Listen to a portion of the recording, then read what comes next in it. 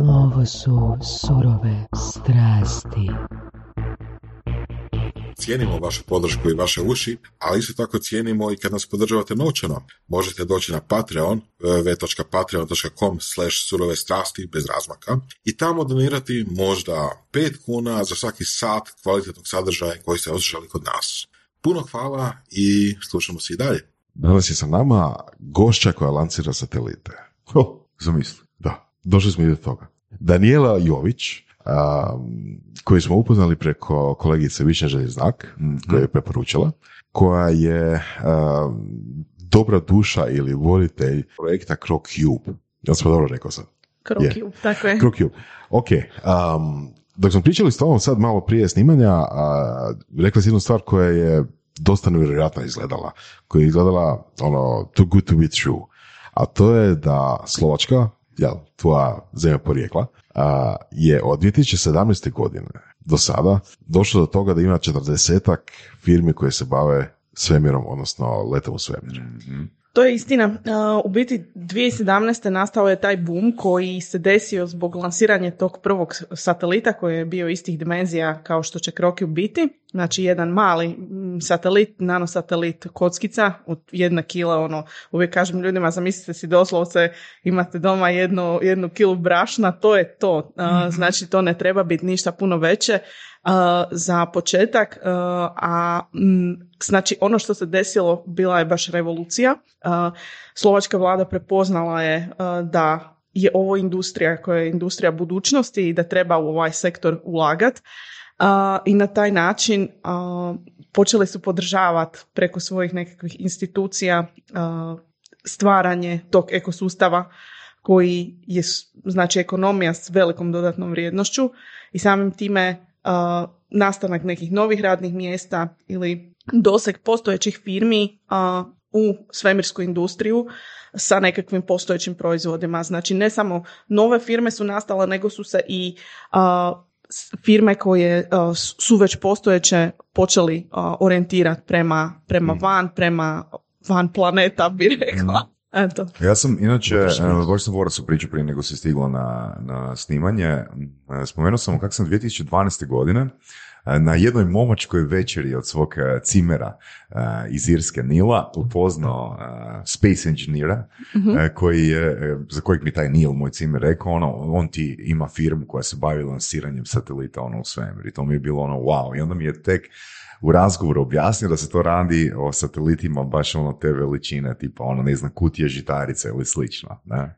A ono što si spomenula, znači, rekla si slovačka vlada je to prepoznala, je li tako? Mm-hmm. Što točno je slovačka vlada prepoznala? Prepoznala je, to je u biti bio taj hype koji se desio, znači kad su počeli novinari stranih država dolaziti i pričati o tome, da je to velika stvar.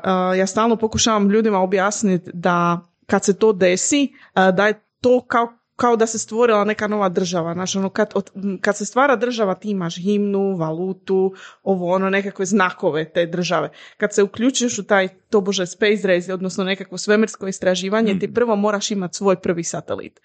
I ja moram priznati da prvi put čim sam to spomenula na LinkedInu da radim na ovakvom projektu, meni se je javio osobno osnivač, odnosno suosnivač CubeSat standarda, Bob Twix, koji je taj satelit kao prvi put uopće osmislio. I kaže, wow, pa to je fantastično. Sad sam imala priliku, ja mislim pretprošli tjedan, u Španjolskoj na jednoj konferenciji upoznat ovog drugog suosnivača, odnosno izumitelja CubeSat standarda, i gospodin mi kaže, to je to što moraš napraviti, nemoj odustati, jer sve se mijenja kad se to napravi. A reci nam, oprosti što te prekidam, znači koja je vrijednost za državu? Zašto je ona... Država mora shvatiti da ovo je industrija koja se može raditi bilo gdje. Ta industrija ne zahtjeva da mi imamo more ili planine ili nekakva druga prirodna sredstva. Firma u kojoj ja radim, znači ima najveće konkurente u Litvi i u Bugarskoj. Što je nevjerojatno jer su to zemlje koje nisu, Bog zna šta, bogate ili imaju nekakvu tradiciju, ne znam šta, Ali to je to. Znači, država shvaća da mi imamo sposobne ljude koje treba poduprijeti, kojima treba dati sav toolkit, sve nekakve mogućnosti, otvoriti im prilike da oni stvaraju vrijednost za državu. Ok, ali na koji način? Koja je to točno vrijednost?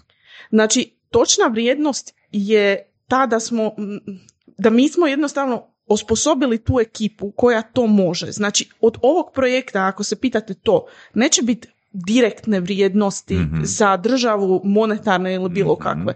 Mi smo tu da jednostavno spriječimo odlazak svih Hrvata iz Hrvatske. Već se dešava ogroman egzodus.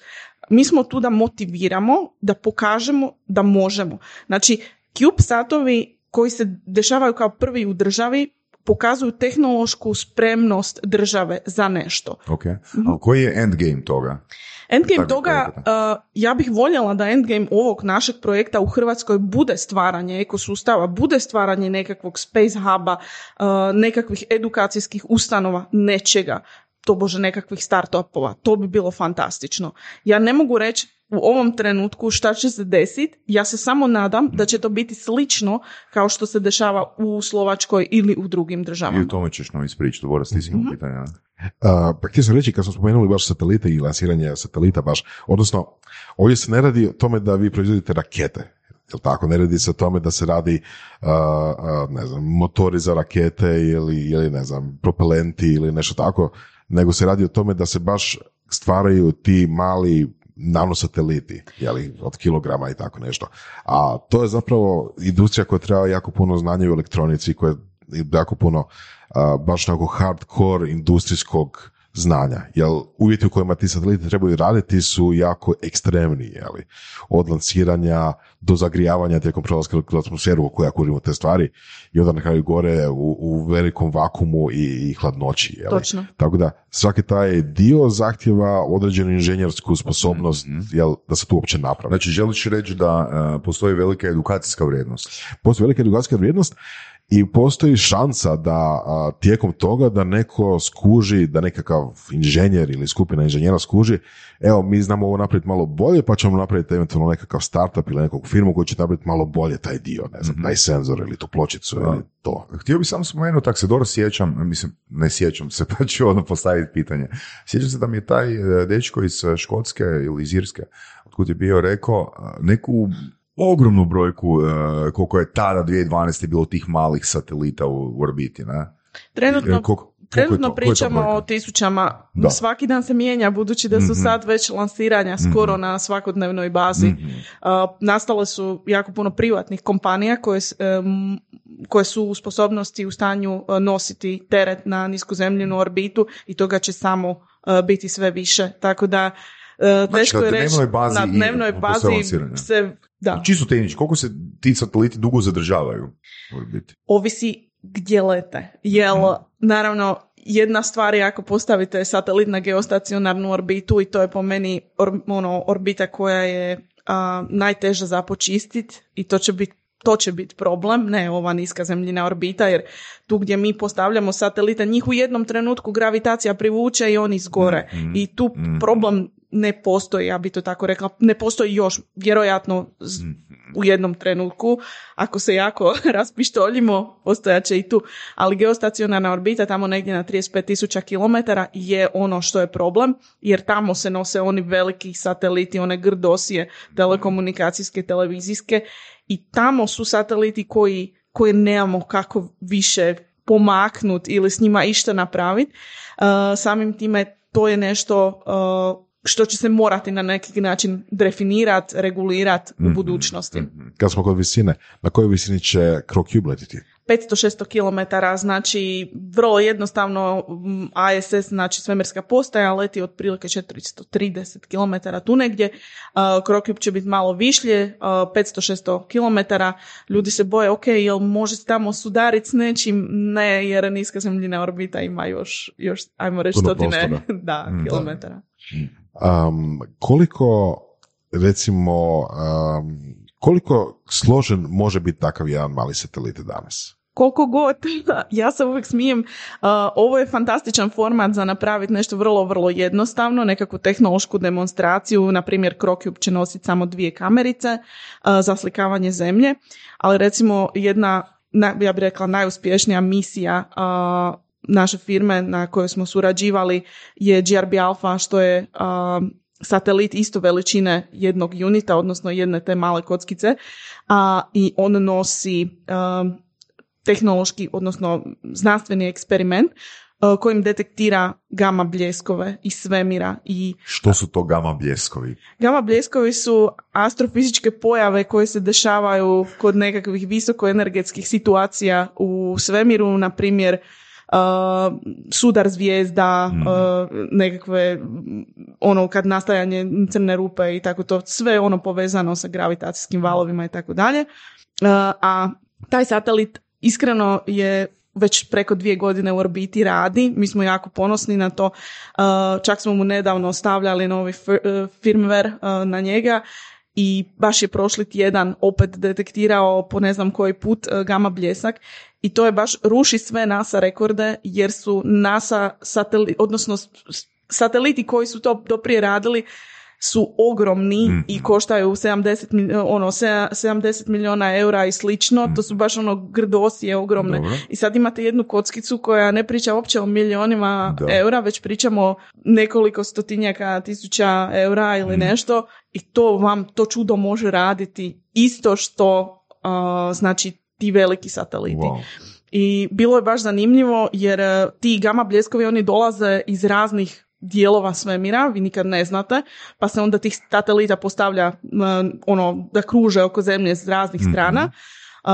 I naš je baš satelit bio u tom trenutku postavljen tako da je imao sreću da je baš taj gama bljesak dolazio iz nekog pravca gdje ga je on baš fenomenalno ulovio i ima kao jedinu nekakve ekstra podatke koje ovi drugi sateliti koji su bili s druge strane nisu uspjeli uloviti. Super. Evo, mene ko apsolutnom laiku zanima kako mi možemo interpretirati gama bljeskove, koju vrijednost dobivamo od registriranja gama bljeskova. To bi bilo bolje pitanje za nekakve astrofizičare, ali to su informacije koje nama daju baš vrijedne podatke o tome kako je nastajao svemir, kako se svemir ponaša, što možemo očekivati, jer je baš ovaj dio astrofizike meni možda i najuzbudljiviji, najzanimljiviji, jer nas pomiče bliže razumijevanju nastajanja i nebeskih tijela i života kao takvog i svega toga. Ti mali sateliti, ti CUBE sateliti, nemaju svoj pogon, jel tako? Oni su samo stavljeni u orbitu i lete. Ovisi, jer i mali sateliti mogu biti malo veći. Znači, pričamo o ovim kockicama od jednog unita, vi nemate baš puno mjesta gdje bi uopće stavili taj pogon. Već kad pričamo o 2 unita, 3, 6, tu već postoje sateliti koji imaju svoj pogon i taj pogon ovisi, znači, za šta ga želite koristiti. Imate nešto što recimo sad guraju u Americi, ovisi opet gdje ćemo se staviti na orbitu, imaju takozvani deorbiting strategy, znači da se orbita čisti i onda sateliti moraju baš po nekoj njihovoj odluci imati nekakav pogon da se oni maknu. Imate satelite s pogonom koji nije, ajmo reći, pogon, već služi za nekakvo usmjeravanje i manevriranje, jer žele satelit usmjeriti negdje ili ga pomaknuti negdje da on ima mogućnost izvršiti tu ulogu za koju je poslan u svemir. I to može biti, na primjer, sjećam se, imam prijatelja u Njemačkoj koji radi na nekakvoj znači satelitskoj komunikaciji između više satelita i on ima pogon na tim satelitima baš z razloga što ih mora postaviti jedan iza drugog kao guske da mogu pričati. Jel nam možeš reći, spomenula si ciljevi ili ishodi ili svrha, koji su najčešći ciljevi lansiranja satelita u svemir? Stvaranje ekosustava, to je definitivno nešto gdje ljudi vide da je ovo industrija budućnosti. Okay. Mi često pričamo, ovo je $1 billion industry. Ne, ovo je $1 trillion industry. Ovo je nešto što će... Ali na koji način? Znači, svaka firma, baš smo pričali sa šefom o tome jučer, svaka firma može biti space, jer mi u jednom trenutku se budemo maknuli iz zemlje, morat ćemo, to vjerojatno nije još sad, ali to će biti u jednom trenutku i to kad se desi, mi ćemo morati imati apsolutno sve prilagođeno za boravak u svemiru. Bila to nekakva poljoprivreda, elektronika je straight forward, vrlo jednostavna stvar koja mora biti prilagođena za svemir, ali tu je baš jako puno tih nekakvih dodatnih industrija koje u ovom trenutku ni ne razmišljamo da će postojati, ali sve što nam treba za život na zemlji, od komunikacija, ali baš i baš mi ta prehrana pada na pamet, baš smo se smijali jučer da i žvake će morat biti svemirske, jer sve što se dešava, radijacija, ponašanje stvari u svemiru je potpuno drugačije nego kad se nešto radi na zemlji. Ok, to ima smisla donekle i recimo čitao sam neko puno škola i sveučilišta, fakulteta vani po Americi, a sad i po Europi, lansira nekakve eksperimente gore. Pa recimo, ne znam, čuo sam da uzgajaju, odnosno pokušavaju uzgajati biljke u veterinskom stanju, pa ne znam, vjerojatno se niko nije sjetio, vjerojatno ne bi ni htio tako nešto napraviti, ali vjerojatno niko nije lansirao miša gore, u CroCube-u, bilo koje veličine, ali siguran sam da se na tome radi. Baš imam jednu prijateljicu u Češkoj koja je na jednom sveučilištu i bavi se proučavanjem algi. I alge će baš biti nešto što će putovati u svemir, baš u nekakvom CubeSat satelitu koji će opet se baviti tim održavanjem života, razmnožavanjem nečime u svemiru, što opet dovodi do toga da ćemo se mi morat u jednom trenutku maknuti iz zemlje i taj život držati da bude sustainable, znači da mi možemo funkcionirati van našeg matičnog planeta. Da, mislim to je nekakva statistika, ali kad tad će nešto udariti u zemlju ili će se dogoditi neka kataklizma ili nešto tako. Ili ćemo sami sebe uništiti. Ili sami sebe, da. I to je dio barem onoga što Elon Musk radi, na primjer, voljeli ga ili ne, ali on to actually radi, odnosno pokušava raditi više ili manje uspješno. Evo kad smo kod Muska i sve skupa, Starlink sateliti su isto nešto mali, jel tako? Ne. Starlink satelit jedan ima 250 kila. Ja sam mislio da su manji. Ne. Jako su njih veliki. Ima isto na tisuće sad. Što su Starlink sateliti? Starlink sateliti su komunikacijski sateliti koji su jako bitni za opskrbljivanje cijelog svijeta sa internetom. I to će biti jedna svemirska infrastruktura, postoje naravno i drugačiji takvi projekti, tipa OneWeb i to, ali ajmo reći da Elon ima možda najviše nekakvih sredstava i ja bih rekla trenutno i dobrih veza, da on to baš može masovno odraditi, ali je to malo zeznuto, zato što vi ste stavili moć, odnosno, moć u ruke jednog čovjeka i on je sad u stanju promijeniti tijek ishoda rata na Ukrajini baš time što on pali gasi Starlink internet. I to je malo opasno, ali je on, kažem, baš je dobro rečeno da je on jako kontroverzna osoba. Znači, nadamo se da Ilona nema problem s alkoholom. Da. A razlog zašto sam mislio da su oni manji, jer fakat nisam googlao, nisam gledao koliki su, jer u jednom lansiranju to njih gore se lansira 100 tih Starlinkova, jel tako? Mm-hmm. I onda se činilo da je čisto zbog tog broja da moraju biti mali. Nisu. Nikako nisu mali. Samim time kad se, ne znam da li ste imali priliku vidjeti kad Starlinkovi ja sam imao. Takvu magnitudu impresivno. Svjetla da može stvoriti samo velika grdosija. Znači, on baš nije omiljen kod ovih astrofotografa i astronoma jer stvaraju ogromno svjetlosno onečišćenje i to ne može biti mala stvarčica. Ovakav Cube je premali da bi uopće išta reflektirao. Samim time, kad vidite kako to prolazi, to je odmah indikator toga koliko je to veliko. Da, istina. Treba razmišljati na taj način. Ali lijepo, mislim, impresivno izgleda. Bio sam to gledao, pa oni to počeli lansirati u vrijeme kada su baš bili lockdownovi, ali od korone i onda su bio u Vukovaru i nismo imali šta raditi pa smo gledali buljili u nebo, što bi rekli, i taj niz tih satelita, onako njih 10-20 u komadu, onako jedan iza drugi, Vlakić, cijelog neba, onako, vlakić, da. Onako, znači, evo, živimo u budućnosti, znači, to izgleda kao nekakva naslovnica nekog SF romana prije 30 godina. Doslovno. Kad budemo vidjeli samo vlakiće, tu ćemo se zapitati. Onda će to biti problem, Da. Ista firma je napravila, odnosno lansirala taj prvi satelit u Slovačkoj, jeli?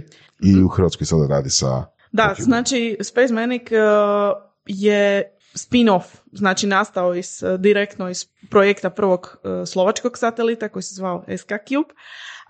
I jednostavno to je bio toliki uspjeh, koliko god on zapravo bio, ajmo reći, još malo jednostavniji nego što će CroCube biti. Ali se jednostavno shvatilo da to je to, tu želimo investirati, tu želimo raditi i čim se to desilo, moj šef Jakub je dobio jako puno zahtjeva da nekom drugom gradi satelite. I tu su odmah došli, znači, sljedeći projekti i mi sad možemo ponosno reći da smo radili odnosno participirali na i tako će biti u budućnosti, vrlo vjerojatno, izvjesno koliko imamo stvari isplaniranih.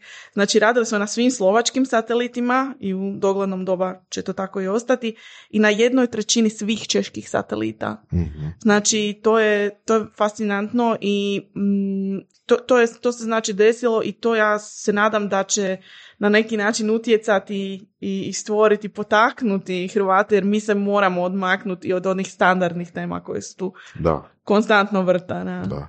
Taj prvi slovački je isto bio, ajmo reći, volonterski, jel tako? To je bilo potpuno volonterski zamišljeno, oni su 10 godina radili na tome, oni su ga tobože radili skroz od ničega. I zato je to toliko i trajalo. Sad naravno imamo tehnologiju koja je tu dostupna i sve se to može lijepo poslagati. I taj satelit se radio baš baš smo pričali prije ovog samog podcasta da ovaj projekt je zamišljen tako da ne da se netko bude obogatio, već da samo ne bankrotiramo. Jer ovo će iziskuje jako puno vremena, jako puno truda, jako puno vlastitih sredstava i naravno financiramo se putem nekakvih donacija, sponzora i u jednom trenutku i mislim, nadam se da je sad došao taj trenutak da se uključe i nadležne institucije. Mm-hmm. Mislim, meni je jako interesantno i u zadnjih par epizoda Surovih strasti s Antonijem i s Ivanom smo pričali o sponzorstvima i organizacijom konferencije i slično. I ja sam imao priliku nekih 2-3 mjeseca istraživati kako sponzorstva funkcioniraju na naprednim tržištima nego što je naše. I zanima me kako objasniti vrijednost za sponzora kod takvog projekta. Kako pičat sponzoru? Ovo je težak projekt jer nije to standardno, ajmo vatreni... Mislim, za donacije mi je jasno. Da. Imaš entuzijaste. Jer mislim, pogotovo ja bih rekao na Balkanu, velika većina sponzorstva se događa na način, moj sin se bavi badmintonom, mi smo kućni prijatelji, pa daj nek tvoja firma sponzorira badmintonski klub. Mislim, to je fakat istina, to je činjenica, velika većina sponzorstva tako funkcionira. Znači, nema neke marketinške vrijednosti. Marketinška vrijednost kod ovog projekta je ogromna, samo mislim da ljudi još to nisu uspjeli možda potpuno... Ili takve tvrtke nisu uspjele to dobro iskomunicirati, koja je marketinška vrijednost. To je definitivno dobro pitanje, da. Radi se o tome da ti ljudi koji će, odnosno te firme koje će s nama ići u projekt, njihov brand leti u svemir. Ja ne znam, postoji li išta više seksi nego to. Da. Imamo više mogućnosti za sponzore, znači mogućnost je graviranja samog brenda na satelit i tu nekakve drugačije svakakve neke, ajmo reći, mogućnosti koje postoje za neke tehnološke firme koje su nam se priključili. Ne znam, netko radi mobilnu aplikaciju, ne znam, smijem li spominjati imena, uglavnom riječki Exevio radi nam potpuno besplatno mobilnu aplikaciju koja će tu biti tijekom trajanja misije, gdje će ljudi vidjeti podatke dobivene s CroCube-a, moći će pratiti gdje se CroCube nalazi. imat će na raspolaganju sve slike. Znači, to bi jako naglasila da su svi podaci s CroCube-a dostupni apsolutno svima, što je jako lijepo. Tu je nekoliko firmi koji će nam pomoći sa izradom tiskanih pločica. Tu su dečki studenti koji će raditi na upoznavanju se sa računalnim tehnologijama, to su mikrokontroleri koji su u satelitima. Ja ne kažem da se svaka firma može uključiti na način da će dati na neki kabel ili nešto u satelit, jer toga toliko pak nema, ali najveća marketinška vrijednost je definitivno da vi šaljete svoje ime u svemir. Dobro. Vi ste dio toga. Boris i ja smo autori knjiga. Jesi ti, Boris, izbacio drugu knjigu? Evo, bit će sad na ljeto. O, Bože moj, trebam te stići onda. Evo, koliko bi, recimo, nama bilo isplativo za našu marketinšku vrijednost nekog brenda, osobnog brenda je da Boris i ja stavimo svoje knjige u satelit i lansiramo ih u svemir. To apsolutno možemo. Satelit je opremljen memorijskom karticom, znači spremat ćemo sve od dječjih radova. Ali fizički da. Neće moći. Nije nam isplativo. Neće moći, okay. Nije to, nego jako smo ograničeni materijalom koji može letiti u svemir zbog kratkih spojeva i drugih nekakvih fizikalnih sredstava. Znači možemo, recimo, PDF ili mobi ili book neki. Koliko bi nas to koštalo? Dogovorit ćemo se. Sponzoriranje. To.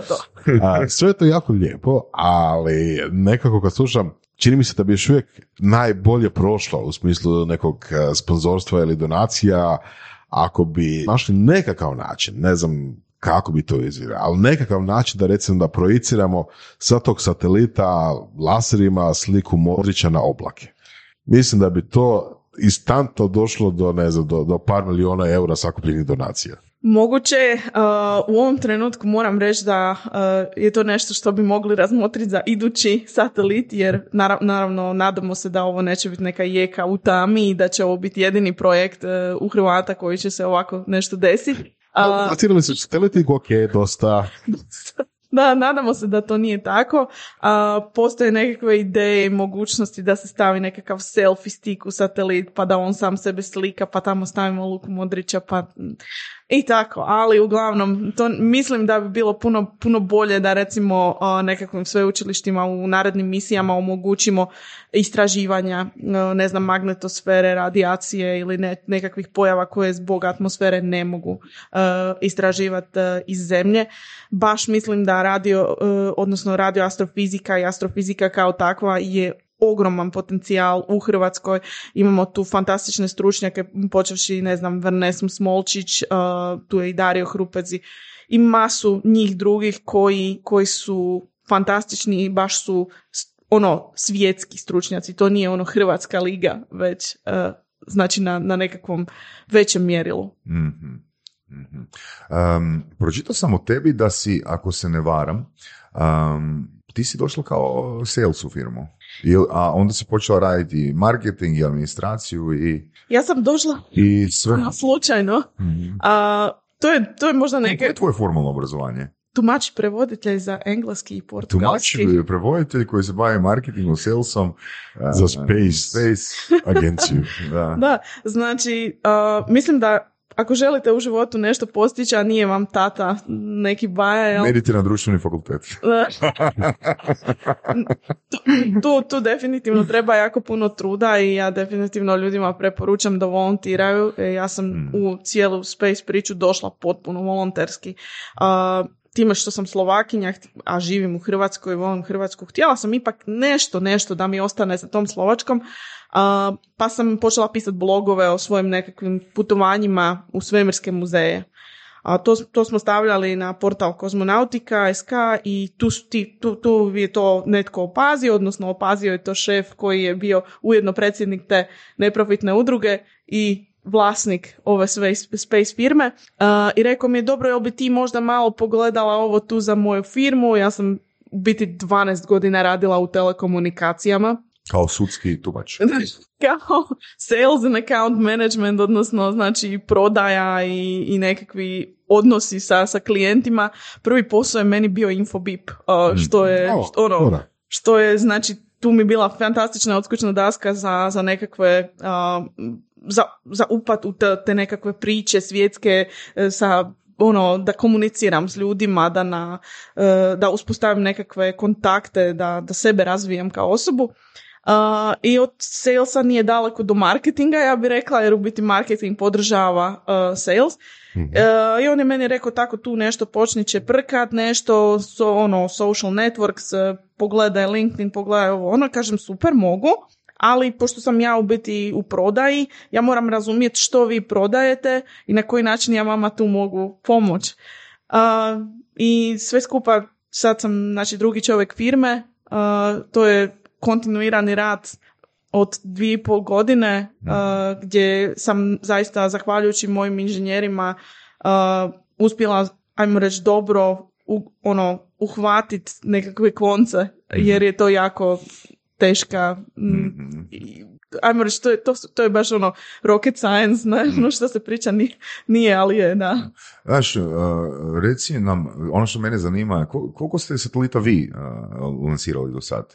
Trenutno imamo u orbiti 6 satelita. Znači, tipa firma postoji od 2017. si rekla? 2017. je lansiran prvi. Neko bi mogao interpretirati, vi svaki dan lansirate nešto. Ne. Znači, ako u 6 godina ste 6 satelita, kako izgleda vaš radni dan ili radni mjesec? U biti dugo nismo, znači taj prvi satelit je bio 2017. pa je jako dugo trajalo nekakvo redizajniranje same platforme, minijaturizacija tih komponenti koji su u satelitu, jer vi imate jako limitirano mjesto i hoćete strpati što više stvari unutra. I zapravo najviše lansiranja i svega tih, u biti 4 lansiranja su se dogodili zadnjih 1.5 dana. Za ovu godinu planiramo još 2 lansiranja, plus CroCube, znači početkom iduće godine. To nas svrstava u firme koje su puno veće, a zapravo smo, ajmo reći, dream team, jako mala firma i uspijevamo raditi nešto što rade firme od 100 i ne znam koliko zaposlenih. Koliko vas ima? Jako malo, nas je u biti neki core team, možda 12 ljudi, tako da je to čudo. Eto, kako izgleda vaš prosječni dan i prosječni tjedan? Znači imate zakazan termin lansiranja, jel to je fiksno, to je fiksani termin. Okay. Da. Dobro, i sad je 6 mjeseci do tog termina lansiranja. Kako izgleda vaš dan, tjedan, mjesec? Misija se priprema možda malo duže, budući da 8 mjeseci prije moramo najaviti SpaceX-u da uopće nešto želimo. Znači ja bih rekla da neki realističan rok je godinu dana kad si klijent smisli. Mi to naravno možemo napraviti puno brže. Kad se klijent smisli? Kad se klijent smisli da hoće nešto poslati u svemir. Kogod. To može biti baš taj grupa astrofizičara ili nekakva automotor kompanija koja ima neke senzore i hoće ih poslati u svemir. Kogod. Ajde, pričamo o tome, sad da ti prekiram tok misle. Znači, mi imamo ideju, to se stavlja na stol, to se koordinira sa, znači, pružateljem lansiranja, to se koordinira sa ustanovama kao što je HAKOM, znači mi moramo dobiti nekakve frekvencije, jer u biti u satelitu postoji radio uređaj za komunikaciju. Tu postoji jako puno administracije. Radi se dizajn satelita, znači naručuje se elektronika, to su znači ove te tiskane pločice, na to se stavljaju komponenti računala, radio i tak dalje.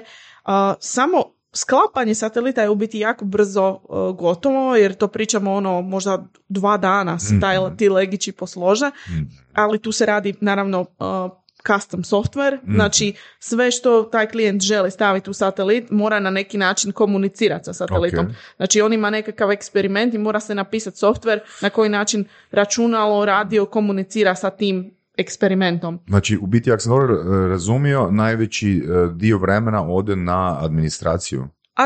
Software, administracija, naravno tu je i proizvodnja, ali bi rekla da je to možda malo manji dio.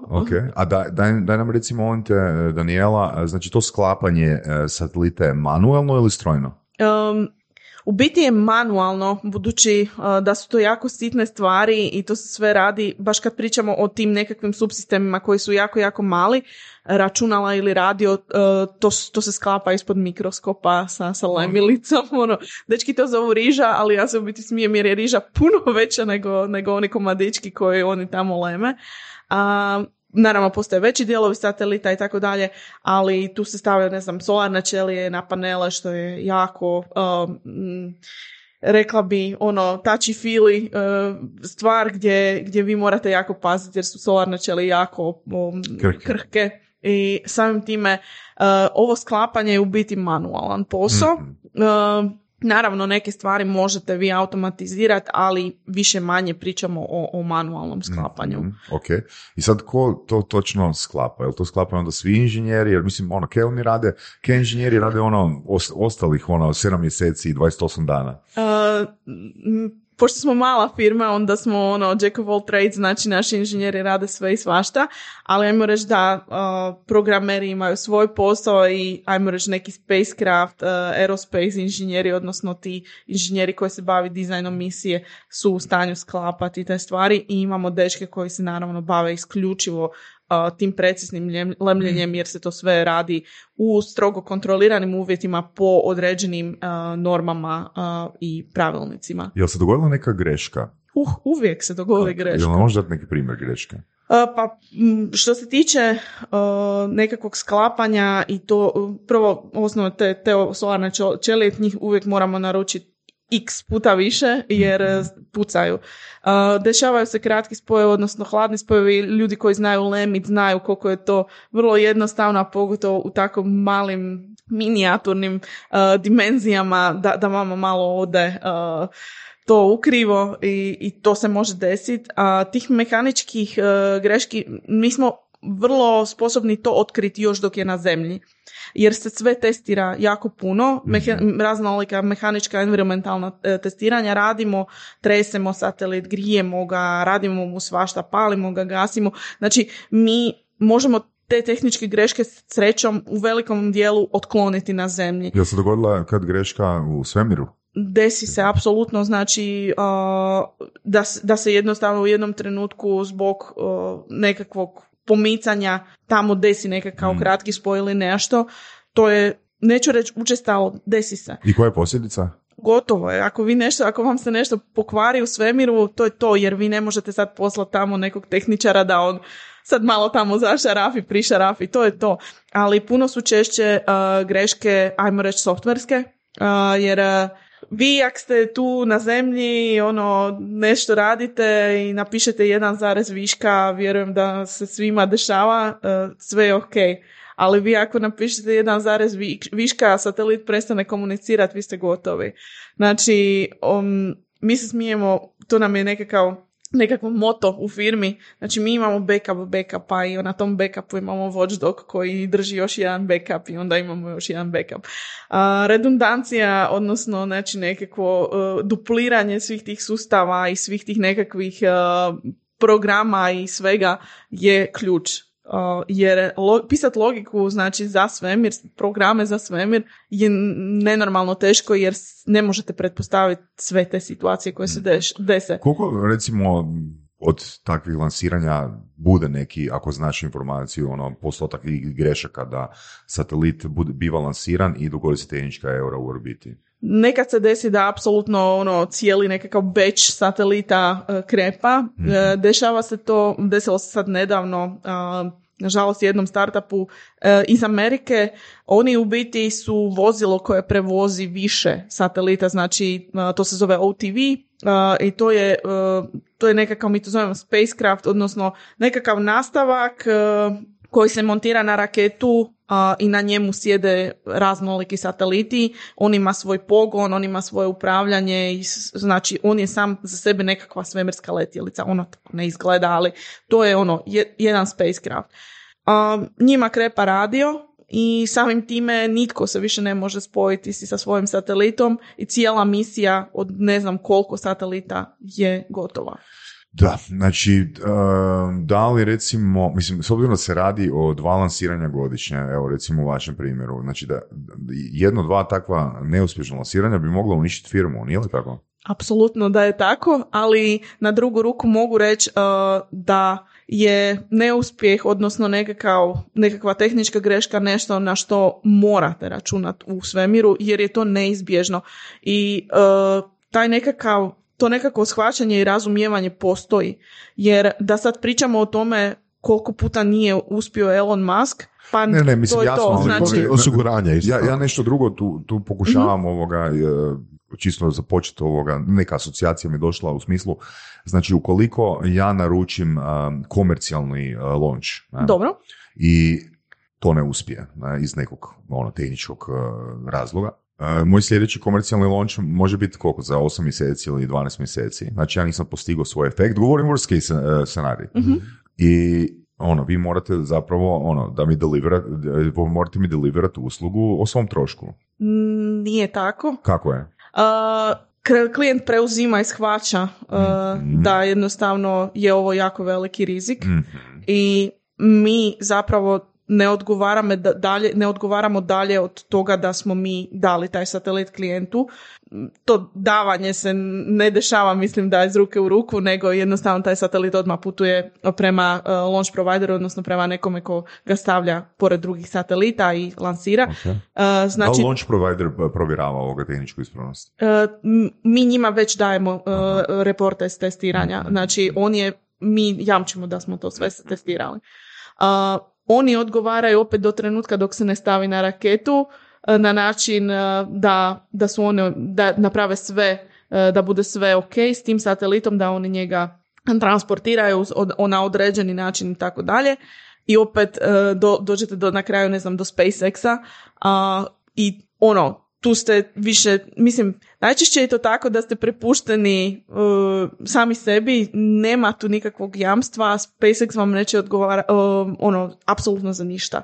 Nema nikakvih, osiguranje kao osiguranje postoji, ali često puta premašuje cijenu same misije, pa se ljudi za to ne odlučuju. Tako da idete na rizik, ali to je u biti super stvar kod tih CubeSat satelita, da su oni zapravo toliko mali i toliko jeftini u usporedbi kad pričamo. Ja znam da to nije nekome jeftino, ali vi kad ste se već odlučili za svemirsku misiju, postoji sigurno budžet za nekakve druge misije i vi morate znati da to nisu bili milijoni dolara zgubljenih, već ne znam, nekoliko 100,000 i vi ste spremni platiti nešto drugo. Vi morate biti spremni na rizik. Evo, rekla si, znači, da se taj satelit spaja na raketu. Mm-hmm. Sad, što to točno znači? Jel to znači da imamo 50 satelita koji su spojeni na jednu raketu ili kako to točno funkcionira? Točno. Mali sateliti se stavljaju skupa zapravo postoji taj CubeSat standard, znači svi su sateliti istog oblika, svi su sateliti znači, jednaki. Čisto neko bi mogao interpretirati, na primjer, tipa ja, da ga ja mogu kupiti i lansirati svog dvorišta.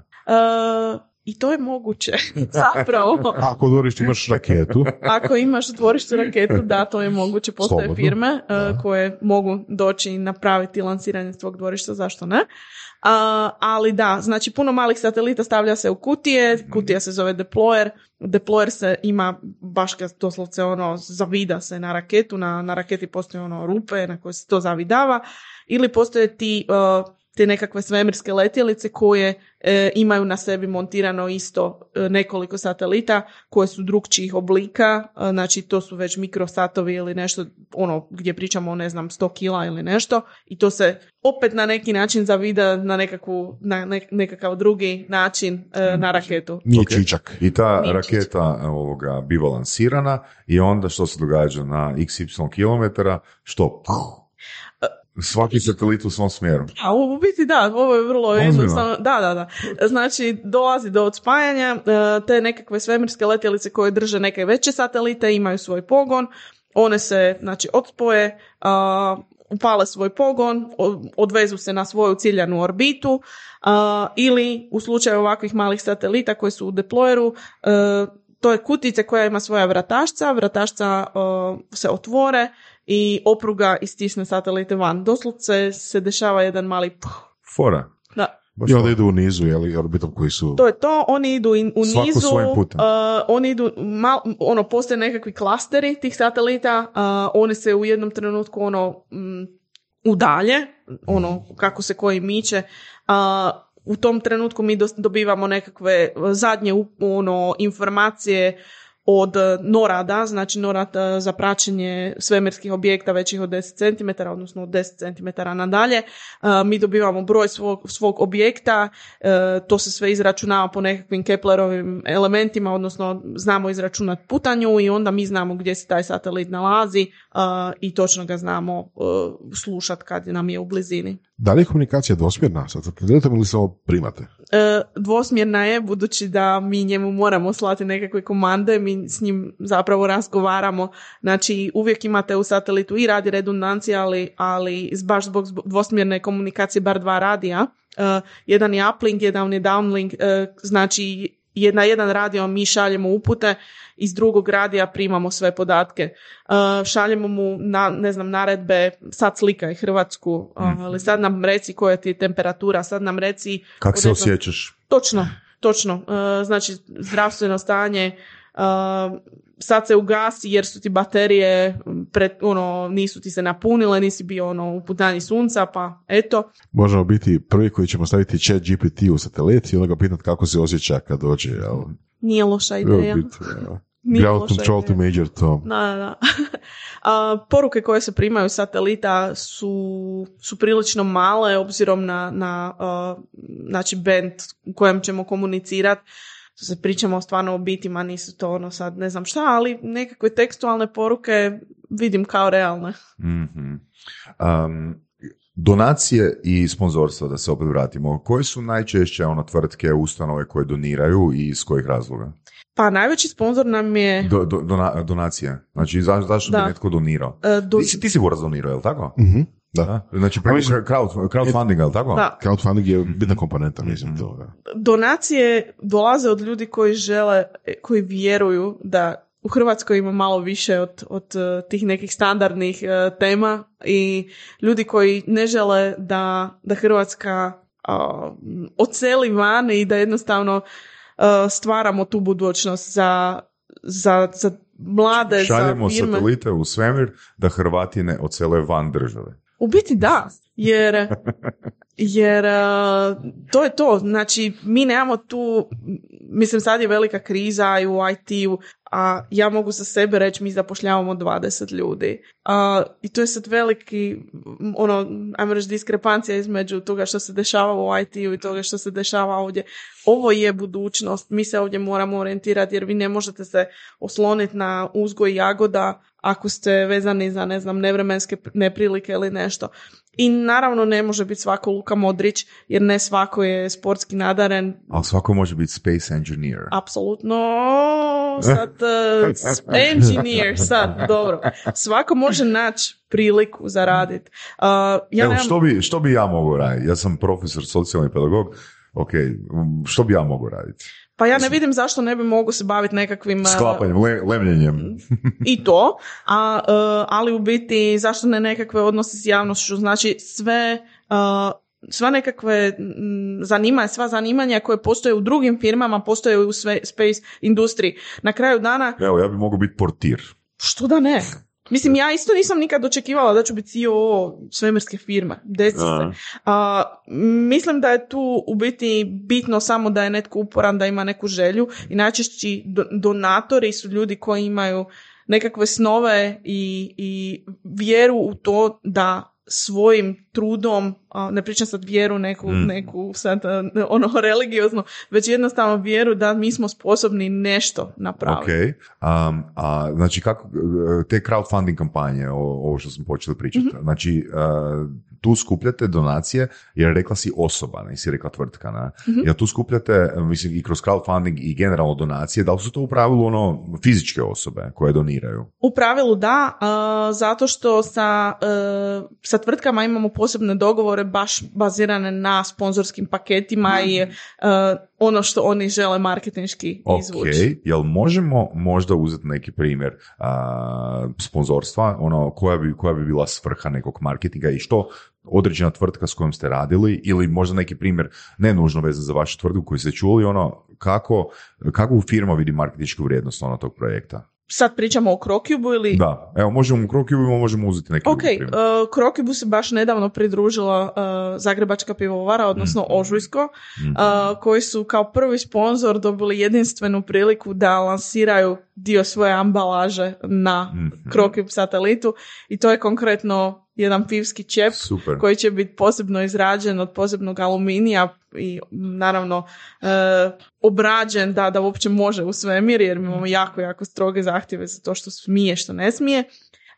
I kao takav oni će imati mislim, povijesne bragging rights da su svoj čep poslali. Kad si rekla bragging rights, ovo fakat dobro zvuči. Ali kad si rekla pivovara, nekako mi sad bilo žao što nije bila, ne znam, Proveto sa pivom u igri. Aha. Drugi. Opet se vraćamo na materijale i te stvari. Bilo bi zamrzno to, kad bi što gore.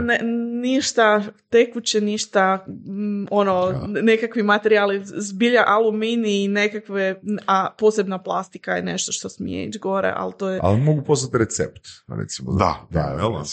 Ideja je beskonačna i mislim da je tu jako bitna ti kreativni mozgovi Hrvata u tim svim silnim marketinškim timovima, beskonačnoj mogućnosti da se priključe i da iskoriste ovo, jer mi ćemo zaista imati slikice iz tog svemira, to nije nešto da će otići da više nećemo znati da to postoji, taj satelit će slati slikice, mi ćemo znati gdje on je i to je nešto, prvi se uvijek pamte, mislim što reći za dalje, to je taj prvi satelit. Koliko dugo će biti u orbiti? To ćemo znati tek kad dobijemo u biti te izračune, njegov finalni položaj. To može biti par godina, može biti nekoliko desetaka godina, ali moram reći da smo baš zbog nekakvih svojih postojećih satelita gore sad nedavno saznali da sunčana aktivnost jako utječe na ajmo reći smanjivanje orbite, puhne neki sunčev vjetar i satelit se značajno pomakne prema zemlji, pa mislimo da će to izgorjevanje u atmosferi se desiti puno ranije nego što smo inicijalno zamišljali. Mislim da je prošle godine jedan od naših prijašnjih gostiju, Stjepan Bedić, koji je pilot i zapravo ne samo pilot, nego svašta drugo radi. Među ostalim osnovao svoju aviokompaniju, imao iskustva sa NASA-om i sa trenzima i svašta. Uglavnom, neki njihovi kolega iz NASA su ga pitali da li ima u Hrvatskoj neko ko bi htio, ne znam, staviti svoju sličicu ili tako nešto, poslati sliku na jedan od ovih rovera koji su išli na Mars. Jeli? I on je to šerao na Facebooku, ne znam, ja sam njemu poslao, ne znam, si ti poslao svoju sliku. Ti ne znam za taj, ne znam taj status. A šerao je na Facebooku jednostavno kao tipa za, ne znam, za 3 mjeseca je launch i sad skupljaju materijale od civilnih osoba, jeli, ko hoće poslati nekakvu sliku ili tako nešto, neki mali jebek da pošalje njemu, pa će on proslijediti nasu, pa će to završiti nekog maloj memorijskoj kartici ili nešto tog tipa na Marsu, jel?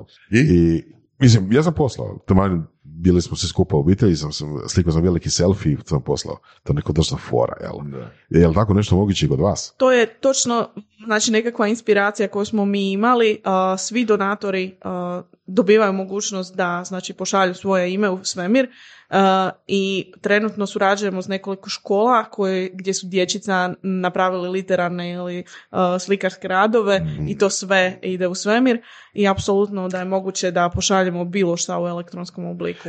Rekla si, bit će aplikacija. Biće aplikacija. I ljudi će moći preko te aplikacije vidjeti slike i podatke sa senzora, vjerojatno temperature, brzine. Točno. I takve neke stvari. Da li postoji način da netko izravno, tipa sa nekakvim, ne znam, radio aparatom, neki ham radio i tako nešto, dobije nekakav signal ili primijeti nešto sa tog specifičnog satelita? Točno, zato što satelit je radioamaterski. Mi samim time surađujemo i sa radioklubovima, sa radioamaterskim savezom u Hrvatskoj. Satelit će biti znači emitirat će u radioamaterskim frekvencijama, znači bilo tko ima malo bolji, ajmo reći, ham radio i tu nekakvu antenu koju može usmjeriti prema putanji našeg satelita, može slušati CroCube, dapače on će imati, znači svi ti telemetrijski podaci će biti slobodno dostupni bilo kome na svijetu, znači bilo kojem radioamateru.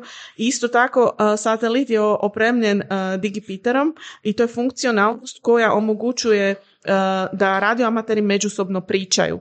Znači, radioamater iz Hrvatske može poslati, odnosno ne znam, radioamater iz Finske može poslati poruku radioamateru u Hrvatskoj i one si mogu međusobno preko našeg satelita komunicirati. A je li bila fora, mislim, je li bilo teoretski moguće tako nešto izvesti? Kad si spomenula literalne radove od učenika ili tako nešto, da kad satelit nema što drugo raditi, da ne znam, da emitira te radove prema zemlji. Moguće je, nije zamišljeno na taj način, ali ne vidim zašto, mislim, kao što je rečeno, to su literarni radovi koji su u biti tekst, znači on porukice može slati, ali ajmo reći da sad kao porukice bi razumjela možda nešto puno kraće, pa da to on šalje u Morse kodu prema zemlji. Na primjer, da. Sve, to takvih mogućnosti. I onda neki klinac ili tako nešto ima svoju pričicu koja onako polako stiže do zemlje, onako u Morse kodu. Što da ne? Što da ne? Da, to ima fora. Spomenulo si da komercijalni klijenti isto imaju, odnosno traže uslugu ovakvih lansiranja. Da li možeš pričati o tome? Da li recimo možeš opisati neke projekte koje stradu? Pa u biti satelit koji lansiramo idući, znači to sad će biti 10. mjesec, iduće lansiranje je satelit koji će biti znači treći slovački satelit i kupila ga je privatna osoba, što je jako zanimljivo. Jedan gospodin, poduzetnik, odlučio je da bi htio imati svoj satelit. Biće vrlo sličan CroCube-u, imat će isto tako 2 kamerice, slikavat će zemlju, isto je zamišljen kao za nekakve edukacijske razloge. I on je taj satelit odlučio posvetiti svojoj kćeri, satelit će se zvati Veronika, i bit će to prvi rozi satelit. Znači, ono što mi zovemo Pink Sat, to je nastalo kao nekakva šala i njemu se ta ideja svidjela i to je to. Ali ajmo reći da su puno češći nekakvi use case-evi, odnosno primjene znanstvene ili industrijske. Najčešći format zašto se ljudi odlučuju za CubeSatove se zove takozvani in-orbit demonstration. Znači vi imate neku tehnologiju za koju želite dokazati da ona radi u tim groznim uvjetima svemira. Znači sve što šaljete u svemir, SpaceX vam kaže morate testirati na minus 50 do plus 50 stupnjeva, znači to ogromno zagrijavanje i hlađenje u vakuu. I na taj način još naravno da ta elektronika radi, vi stječete nekakvu mogućnost da znate da taj vaš mehanizam, instrument radi i da vi njega možete poslije nuditi dalje u nekakve svemirske projekte. Znači, to su na primjer, te automobilske firme koje imaju, ne znam, senzore ili nešto i, na primjer, to je jedan od naših klijenata, firma BD Sensors, baš ima nekakav super kapacitor za struju, ne znam, baš nisam inženjer, ne znam šta smo to poslali, znam da čudo radi, da su oni sretni i oni na taj način sad to mogu nuditi kao nešto što je steklo, to što mi zovemo flight heritage, odnosno nešto što je već letilo u svemiru, ima neki dokaz da je radilo. Oni to mogu nuditi kao komercijalni proizvod drugima. NASA ili SpaceX. I to onda naravno može ići na puno veće satelite i to, ali oni pošto to je u biti nekakvo testiranje u svemiru i te testne misije, ta demonstracija, njima jako odgovara što su ove misije jako jeftine, obzirom na, naravno, to je sve usporedbi sa velikim standardnim satelitima. Kao COO i radila si u marketingu prodaji, jel nam možeš dati neki primjer, što bi značilo raditi prodaju za satelite? Ja imam srećom jako dobru ulogu u firmi jer... To je cold calling, znači telefonski imenik. Dobar dan, Podravka. Da li želite danas nešto lansirati? To bi bilo možda slučaj da nismo pozicionirani na tržištu kako jesmo. Ja moram reći da sam jako ponosna i sretna što smo stvorili jedan brand koji je prepoznat već i svjetski i da naravno, srećem ne radim cold calling, već nama upite stižu sami. Moj dan u prodaji bi izgledao da ja u biti odgovaram na te upite. To su upite ne samo za lansiranje cijelih misija, odnosno gradnju cijelih satelita, već recimo samostalne komponente. Imamo jednu zanimljivu stvarčicu koja se zove GNSS receiver. To je u biti GPS modul koji radi ne samo s GPS, ali s drugim navigacijskim sustavima i imamo klijente baš po cijelom svijetu koji su odlučili koristiti taj mali modul u svojim satelitima za navigaciju, a on osim toga što radi navigaciju daje i precizan timestamp, što vam je jako bitno za određivanje točno vremena. Kad se recimo dešava astrofizikalne neke pojave, vi točno želite znati u milisekundu kad se to točno desilo, jer to vam je jako bitno za nekakva mjerenja i tako dalje. A i taj modul su prepoznali firme da mogu koristiti na malim raketama. Znači, mi ne prodajemo sad samo misije i ne prodajemo... To je B2B prodaja, ne isto. Da, ali znači sve to se svodi na komuniciranje s raznim firmama, ali to može biti znači produkt od najmanjeg jednog modula do cijelog satelita, do pojedinih usluga. Ali to baš dolazi u ono što smo pričali na početku. Da razvojem te industrije se zapravo razvijaju sve te komponente, svi ti dijelovi koji se mogu posebno prodati još nekome za neku drugu svrhu. Jel? Znači da niste vi razvili to za sebe, ne bi to mogli prodati nekom trećem. Točno tako, ali ja bih rekla da je zanimljivo i to da mi smo se profilirali kao nekakav one stop shop. Čovjek hoće nešto poslati u svemir i on ne želi znati kako se to šalje u svemir, on se ne želi uopće imati glavobolju oko toga što on mora, koliko on želi struje potrošiti ili koliko podataka bude on dobivao i samim time tu smo mi da njemu omogućimo sve to ili samo jedan djelić toga. Tako da jako je zanimljivo i nijedan dan nije isti, što bimo rekli. Je vam se dogodilo da je došla neka škola, neki učenici rekli mi hoćemo poslati hrčka?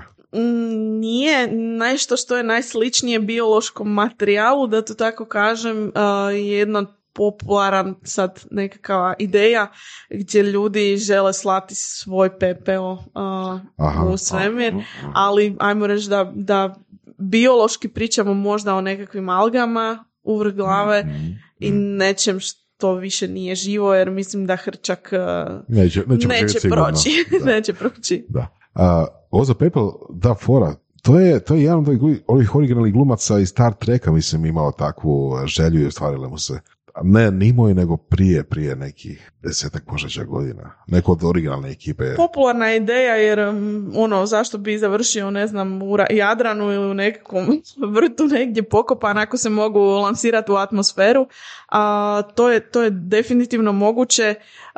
U našem slučaju nismo uspjeli ovog klijenta zadovoljiti zato što nismo našli drugog klijenta kod kojeg bi stavili taj pepeo u satelit, jer niko nije htio imati mrtvaca. Zamisli da je onak potražnja za takvom uslugom takva da za 100 godina onak gledaš u nebo i kažeš i vidiš groblje.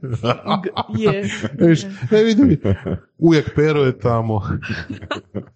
Ima svačega, ali mislim da su ljudi, ajmo reći, sreću imam što sam u ovoj industriji, jer su ljudi jako inteligentni. Ja kažem, meni možda najveća sreća, ili odnosno ono što me raduje svaki dan je da komuniciram s izrazito pametnim ljudima i ono što ja volim je da se, doslovce se nekad osjećam glupa i to vas potiče da učite dalje, da se razvijate kao čovjek i to je fenomenalno jer ovo su ljudi koji formiraju budućnost. Da, znači, htio sam već komentar na groblje na nebu dat.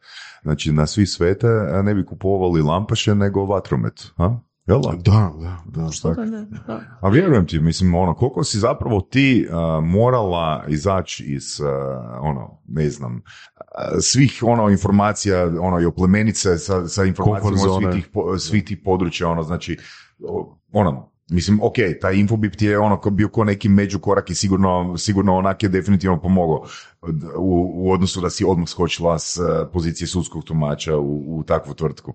Ali, Mislim, što si radila sve? Jesi čitala knjige, pretraživala na internetu, gledala YouTube, upisala programe? Da, u biti skoro sve to. Nemam nikakvo formalno obrazovanje, već mislim da je jedino bitno da ti je mozak spužva i da upijaš apsolutno sve što se dešava oko tebe.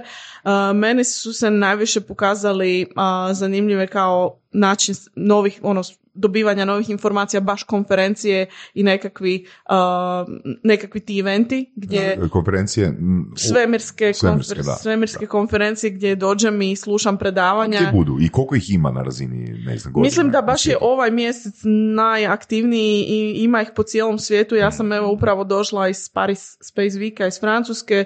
Prije 2-3 tjedna sam bila u Španjolskoj na isto nekakav small satellite forum. Ima ih konstantno. Ovisi, neki su više orijentirani na baš pojedine načine korištenja satelitskih sustava, neki su za satelitske komunikacije, znači tu ih ima beskonačna tema. Svemirska industrija, nisu samo sateliti, svemirska industrija je beskonačna. Znači, tu je toliko nekakvih prilika ako se netko želi baviti baš samo raketama ili pogonskim nekakvim sustavima, ili baš AI, deep tech, fizika, apsolutno beskonačne mogućnosti i tih konferencija je zaista bezbroj. I moram se zahvaliti mojim inženjerima koji su mi beskonačno puta objašnjavali, ne znam. Je li bilo onak situacija gdje su popizdali i rekli, pa kak to ne kužiš? Apsolutno, da, kako da ne. Samo ova 3 integrala riješiš i gotovac. Da, srećom nismo došli do toga, ali kad smo pričali o orbitama i o tome kako se tijela ponašaju na orbiti, bilo je gusto i mislim da sam skoro bila došla do trenutka da su reći kvitali dečki, ali srećom. Ti se kad na kraju radnog vremena osjećala ko da si radnik, to jest nadničar. Izmoreno i fizički i mentalno. Što je relaks? Nisam odmarala, ne sjećam se kada zadnji put. Mislim da je meni ovo tolika strast da meni ovo nije posao, da tako kažem. Ja ovo radim cijeli dan i cijelu noć, ja sanjam moj posao. Možda to nije dobro, ali ja znam da je ovo nešto najbolje što se može čovjeku desiti, zbog toga što kad se u jednom trenutku nađete na nekakvom partiju sa NASom i SpaceXom i s tim najpametnim ljudima na svijetu, vi znate da ste na pravom mjestu. Na pravom mjestu. Jer kao što kažem, meni ta budućnost nešto što me jako privlači i mislim da ta budućnost nije na zemlji u baš tom nekakvom grubom obliku, već da ćemo se micati van. Geopolitička situacija je nešto što možda nismo spomenuli, ali samostalnost Europe u svemirskim tehnologijama i općenito nekako korištenje tehnologija za pojedine države jako bitno. Radimo sad trenutno na projektima o kojima recimo ne mogu pričati, koji jesu iz domene defense, odnosno obrane, gdje opet se vraćam na to što sam rekla da ne može jedan čovjek upravljati svačime i imati toliku moć da preokrene tok ljudske povijesti. I samim time ovo je zanimljivo i ja ne smatram to možda niti poslom. Kad sam spomenula obranu i to, pa eto prije 6 mjeseci, mislim tako nešto, je bila situacija da su crowdfundali zakup ili čak otkup satelita koji bi pomogao Ukrajini u nadzoru što se događa na terenu ili tako dalje. I to isto ekipa napravila crowdfundingom preko Reddita, preko drugih foruma i tako dalje. Skupili su novce.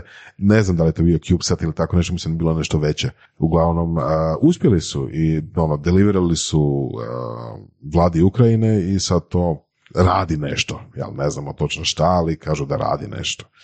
Tako da sigurno će biti i takvih projekata. Ja. Takvih projekata će biti sve više, budući da nadzor, ali ne samo možda iz tog vojnog pogleda, je jako bitan. Mi imamo Jadran, mi imamo Hrvatske šume, sve to bi bilo jako lijepo da se menadžira na način koji ne zahtijeva da netko uzme ujutro auto ili brod i ide tamo nešto provjeravati. To se sve može dešavati iz svemira. Ono što ljudi možda ne znaju je koliko se može informacija skupiti samo na temelju toga da se s raznim filtrima promatra nešto. Mislim, koliko znam, sa raznim frekvencijama svjetla se mogu gledati infracrveno ultraljubičasto i tako dalje, recimo, ne znam, zagađenja po moru ili tijek morskih struja ili tako neke stvari. To je točno to, jer... Zato super ima za informaciju. Jer ljudi kad si zamisle slikavanje zemlje, odnosno kameru kao takvu, ljudi si uvijek zamisle onaj optički spektar koji mi vidimo. Da, misle špioniranje, sad će neko gledati, ne znam, njihovu tablicu automobila ili nešto.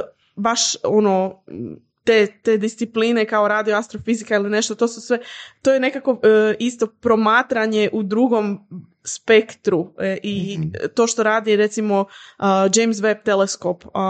Hubble je sliko u našem vidljivom spektru, ali James Webb uopće nema kao teleskop slikavanje u nekakvom našem vidnom, naše vidne mogućnosti, već slika u nekim drugim pojasevima. I mi to slažemo i prepravljamo tako da se nama to čini kao joj lijepo slikica neba, ali to je to. Znači mi možemo slikavati u drugim pojasevima i na taj način dobiti informacije koje obično oko ne vidi i tu je beskonačno primjena. Mm-hmm. Kao što ima NASA, tako imamo i ESA, Europsku svemirsku agenciju. Jeli? I Slovačka je temeljem tog satelita mogla pristupiti ESI i to se dogodilo, je li tako? Ajmo reći da to nije temeljem, već ajmo reći da je to nekakva ekipa koja je napravila taj iskorak i onda su oni skupa sa vladom počeli gurati te teme jer je vlada shvatila ovo je korak prema nekakvoj budućnosti. Hrvatska radi nešto malo, nekakve ugovore u suradnji i to, ali tu opet nije profilirana još nekakva grupa ljudi koja bi mogla ovo izgurati do kraja. Mi baš sa ovim projektom pokušavamo skupiti ljude, firme, zainteresirane institucije da mi stvorimo jedno nekakvo tijelo koje će uniformno nastupati i prema vladi i političarima i na taj način pogurat ovakve suradnje. I što vam tu treba? Koji vam profili suradnika ili firmi koji bi surađivali s vama treba? Ok, inženjerske stvari imate više manje pokriveno, ali možda bi vam trebalo još nešto. Konkretno za CroCube, ajmo reći da je projekt došao do faze gdje on zaista ne samo na papiru nacrtan, već nekakve stvari i fizički postoje. I taj projekt kao takav, kao satelit, tu nema baš više nekakvog movinga ili nešto. Firme koje želimo uključiti su apsolutno svi, mi želimo detektirati te firme koje imaju volju nešto raditi u budućnosti i da mi napravimo nekakav transfer znanja. Baš mislim da je meni ta pozicija zanimljiva, to što sam ja sve to prošla u Slovačkoj i imamo jedan know-how koji se može na pojedini način iskoristiti u Hrvatskoj. Imamo primjere, mislim da kao osobi koja se bavi prodajom i odnosima s klijentima, ja imam beskonačno poznanstva i ta poznanstva nas mogu pogurati, mogu dovesti nove ideje u Hrvatsku. Baš smo pričali sa 2 hrvatske firme da bi ih voljela povesti sa sobom na jednu od konferencija pred kraj godine, da upiju ideje, da dobiju, da sebi naprave nekakav brainstorming, da vide na koji način bi se oni mogli uključiti. Znači, mi smo tu, morate shvatiti da smo mi tu totalno u pelenama. Znači, mi imamo Infinity Technologies koji se bave nekakvim softverskim rješenjima, ali to je to. Znači, tu dalje od toga nema. U Hrvatskoj u smislu firme koje rade oni imaju svoju nekakvu ESA projekt, oni rade sad to, ali to ne znači da interes ne postoji. Samo ti ljudi moraju shvatiti gdje i kako. Ja sam tu da baš i putem ovog projekta pomognem te firme i da vidimo na koji način, ne znam, jedna firmica iz Osijeka ili iz Lastova, nebitno gdje, napravi nešto što će se moći koristiti. Jer svemirska industrija nije samo nešto da mi šaljemo gore, svemirska industrija uveliko i obrada nekakvih podataka iz postojeće infrastrukture u svemiru i samim time vi ne trebate ništa ekstra od nekakvog računala da nešto pametno smislite. Jer je bio popularan onaj SETI at home, pa možda neko osmisli satelit koji tako nešto traži vanzemaljce i onda daje te podatke na pretestiranje. Što da ne? Ja sam baš za kreativnu maštu. Jedna sam od osoba koja nema svojih ideja, u smislu ja sam jako sretna što je moj šef vizionar, ja sam njegov egzekutor. On što zamisli, ja to pokušavam ostvariti i divim se ljudima koji imaju fantastične ideje, koji žele nešto novo plasirati na tržište i to je nešto, taj neki žar i strast i nešto što bi ja željela potaknuti ovdje. Pretpostavljam da niste vidjeli neke NLO-ove tijekom rada, jel? Da, NLO-ove da, ali ne. Malo zelene. To je baš sad paraznano. Tajno, ne smije se pričati. Ne, nismo mi otišli tako daleko da bi po meni mogli išta nešto vidjeti uz tih 500-600 km. No, doduše spremamo misije prema mjesecu za 2027. I tu već, evo, ne znam, čućemo se za idući put tamo 2027. da vidimo šta smo saznali. Ako vam neki mali zeleni da speeding ticket, odnosno kaznu za brzinu za satelit ili nešto tako, čućemo se. Koja je budućnost onda? Da li firma se misli nastavi baviti samo CubeSatovima ili malim satelitima ili se misli širiti možda neke druge stvari, ne znam, elektroniku ili uređaje koji idu na Mars, eto, za primjer. To je, kažem, nama već sada imamo u planu misije prema mjesecu, onda sljedeći su, ne znam, asteroidi, Mars, nešto, Deep Space. To je nekakav normalan tijek događaja, s time da je ovo tržište još toliko mlado i toliko ima nekakvog posla za odraditi tu oko zemlje, da zapravo možda nije ni toliko potrebno se sad ovisi koji vam je cilj, jer nitko u svemirskoj industriji nije u svemirskoj industriji da bi se bavio nečim što zna super raditi, ne znam, to nije rad na traci gdje želite ponavljati isto, uvijek se challenge-ate, želite više, bolje, dalje i tako dalje. Tako da mi definitivno planiramo ići dalje, planiramo, ne znam, nekako proširenje kapaciteta, raditi veće satelite, ali vjerujem da je to nešto što ćemo u suštini ostaće taj nekakav core u izradi satelita, samo će oni možda dobiti nekakav drugi oblik ili tako nešto. Spomenula si Mars, spomenula si asteroide, mjesec, asteroide, Mars i tako dalje. Opet se vratio na jednu stvar, a to je da vi ne radite rakete. Da ponovimo još jednom to. Vi radite one stvari koje se nalaze na raketama. Satelite koji idu, koji možda sadrže senzore, komunikaciju i tako nešto, koji će nešto na tom mjesecu ili asteroidu pronaći, istražiti, izmjeriti i onda to vratiti nazad. Meni jesu strast rakete, ja to moram reći, meni svemiru privuklo baš gledanje tih lansiranja. Mislim da je raketa nešto najseksi što je čovjek napravio, meni to vrh top kad gledam, ne znam, ja sam svojevremeno gledala naravno ruski Sojuz, sada najčešće gledamo, ne znam, Falcon ili neke druge rakete nosače. To je baš super stvar i tu je jako puno inženjeringa i cijela znanost oko tih goriva i sve to. Super je to fascinantno, ali opet raketa nosač radi svoj posao i to je to, a satelit je nešto što ostaje i radi. Zašto to spominjem je, opet da naglasim, to, ajmo reći, podjelu dužnosti, odnosno raslojavanje. Znači, nije to jedna stvar koja se radi i koja ide. To je gomila malih komponenti koje rade različite firme koje treba sastaviti, koje trebaju zajedno funkcionirati.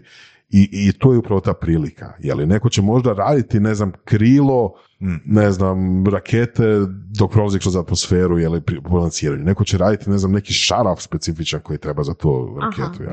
Obrađivanje raznih materijala, 3D printanje novih materijala, ali da, zaista beskonačna prilika. Mislim da čak ima tu jedna firma koja farba dijelove za avione, zašto ne bi za satelite i tako dalje.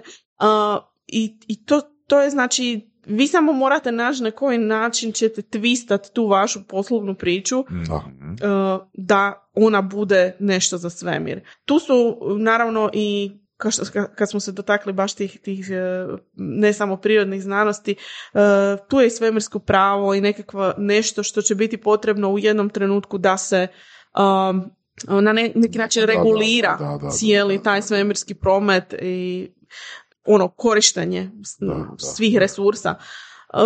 Beskonačno mogućnosti, a pogotovo beskonačno mogućnosti za nekog ko nema nekakve, ne znam, naftu ili nešto.